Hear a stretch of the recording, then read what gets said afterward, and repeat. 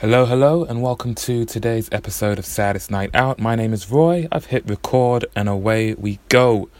Today's episode has two conversations in it. The first is with the performer Tony Az, who both of these conversations are happening at the Reliance last night after the open mic had finished.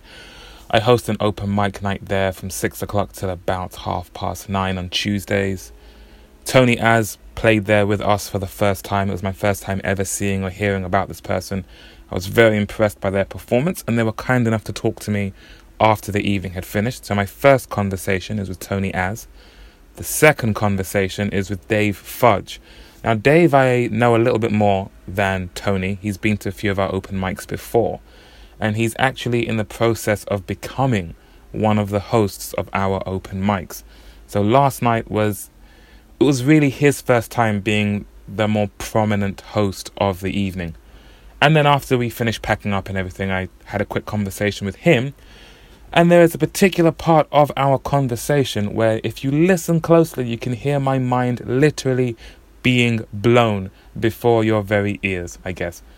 I'll let you, those of you who have listened to any episode of this podcast before, particularly the previous episode of this podcast, when I was talking about this very subject, which just goes to show how small this world is. I was just talking about this subject that comes up in my conversation with Dave, and I was grinning from ear to ear as I continued talking to him, and he told me what you are about to hear. So, first you hear me talking to Tony Az, then you hear me talking to Dave Fudge. They both mention where you can find them online, and I highly recommend that you do so. And yeah, no outro in this episode. I'll just let you enjoy the conversations, and I'll catch you on the next one. Thanks for listening, and take care. Record. I'm upstairs at the Reliance with some of our performers from tonight. This one in particular really took my breath away. What is your name, sir? My name is Tony Az. Thank you for having me again. This has been amazing. So what brought you here tonight? When's the last time you performed? Haven't performed in a few months, which doesn't sound long, but is long in performing world, isn't it? Kind of thing. And I'd seen this event on a little while, and I'd like, today's the day I'm going to come out. I'm going to do it. And here I am, and I don't regret it at all. It's been amazing. It's the best review you can hope for. I don't regret going to the open mic. So before the hiatus, how often were you performing? How long have you been doing it? I've been doing it for a little while. I started off from a poetry type of vibe, then that evolved into rapping, and then that's now kind of evolved into singing. But I've always kind of been into melody. I love harmonies, and I just love telling stories kind of thing. So I've been performing for a little while, but maybe at its peak I was doing stuff maybe every week kind of thing. And then it kind of slowed down, and it was only on bookings I was doing. And then I went back in the studio. I left my day job as well last year, so I had to kind of find myself a little bit and find my feet. And then now I'm just back on it. So back in the studio recently as well? Yeah, no, I've got the studio stuff. I made all these songs, and now I'm like, well, there's no point in me just listening to it all day. I'm like, let's see what other people think about these songs. So starting with the open mic, start doing them more regularly, definitely. And more stuff coming out. Do you have a schedule for that? Definitely. I mean, I've got. I started releasing songs from I want to say December. Released something about a few weeks ago in February. And then the next release is June. It was going to be during April, but the next one will be like June. But I've got little bits coming out. Like I'm on Spotify, so Tony Az is on Spotify, Apple Music and all that stuff. So I've got quite a few songs up there that you can listen to for now. And then literally every couple of months there'll be a new one. Have you always been based in London? Yeah, I'm based in East London.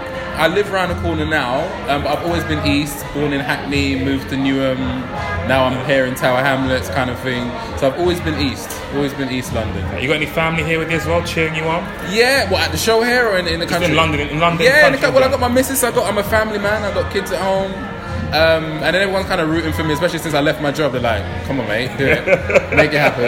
Do you know what I mean? So no, but it's all good. I mean, with that unit does really help. So we're getting there. Thank you very much for coming down tonight. Thank you for having me. And I'm thinking I might make this a regular thing, because I do just live down the road. I'm going to put this on record. I'm going to try it every Tuesday. What do you reckon, Dave? Every Tuesday we're going to be here. Even if I'm not performing, I'm going to come through. Even if it's half an hour, I'd at least come through and see what's going on. I love soaking up the vibe as well. Sometimes I just like listening to stuff and seeing what's going on. Like I said, there was a couple of guys on the guitar make me think I need to learn guitar, get back to the guitar. So yeah, no, lovely. Thank you for having me. Well, in that case, till next time. I look forward to it. If you're not here, I'll be out in the streets yelling, "Come Yeah, on, yeah, Tony! yeah, You're not yeah. going to ground You said, remember when you said? All right, thanks a lot for tonight, man. thank you. Catch you next time. Lovely. Thank you very much. So press record. We're still upstairs at the Reliance. The night is over, and I'm here with the star of the show tonight. What's your name? My name's Dave Fudge. How long have you been playing music in London? Oh gosh, in London. In London specifically? Well, I got here it'll be 2 years in July. Okay. So Where did you come here from? From Newcastle in the northeast of England. What brought you here? Well, I originally came down for a teaching job and to pursue art. But I've been a musician for many years, so I got back into playing music and writing songs. And in order to meet people, because I didn't know anybody, because I was living in London, and you know, if you go out and you stand next to somebody at a bar and go, "Oh, will you be my friend?" It's a bit strange. But if you go down to an open mic and you play music, you know, you have a common, you know, that you have things in common and people will talk to you, and particularly things like UK open mic and stuff like that, you know, very vibrant atmospheres. So yeah, that's why I started back doing it again. So you said you got back into music. How long had you been out of music? Not very long, because I'd kind of done an MA in Fine Art and Education, part of my job, and kind of concentrated on visual art for about a couple of years. So a lot of my creative energies kind of went down that path. But prior to that, I've been a musician since I was 21, 22.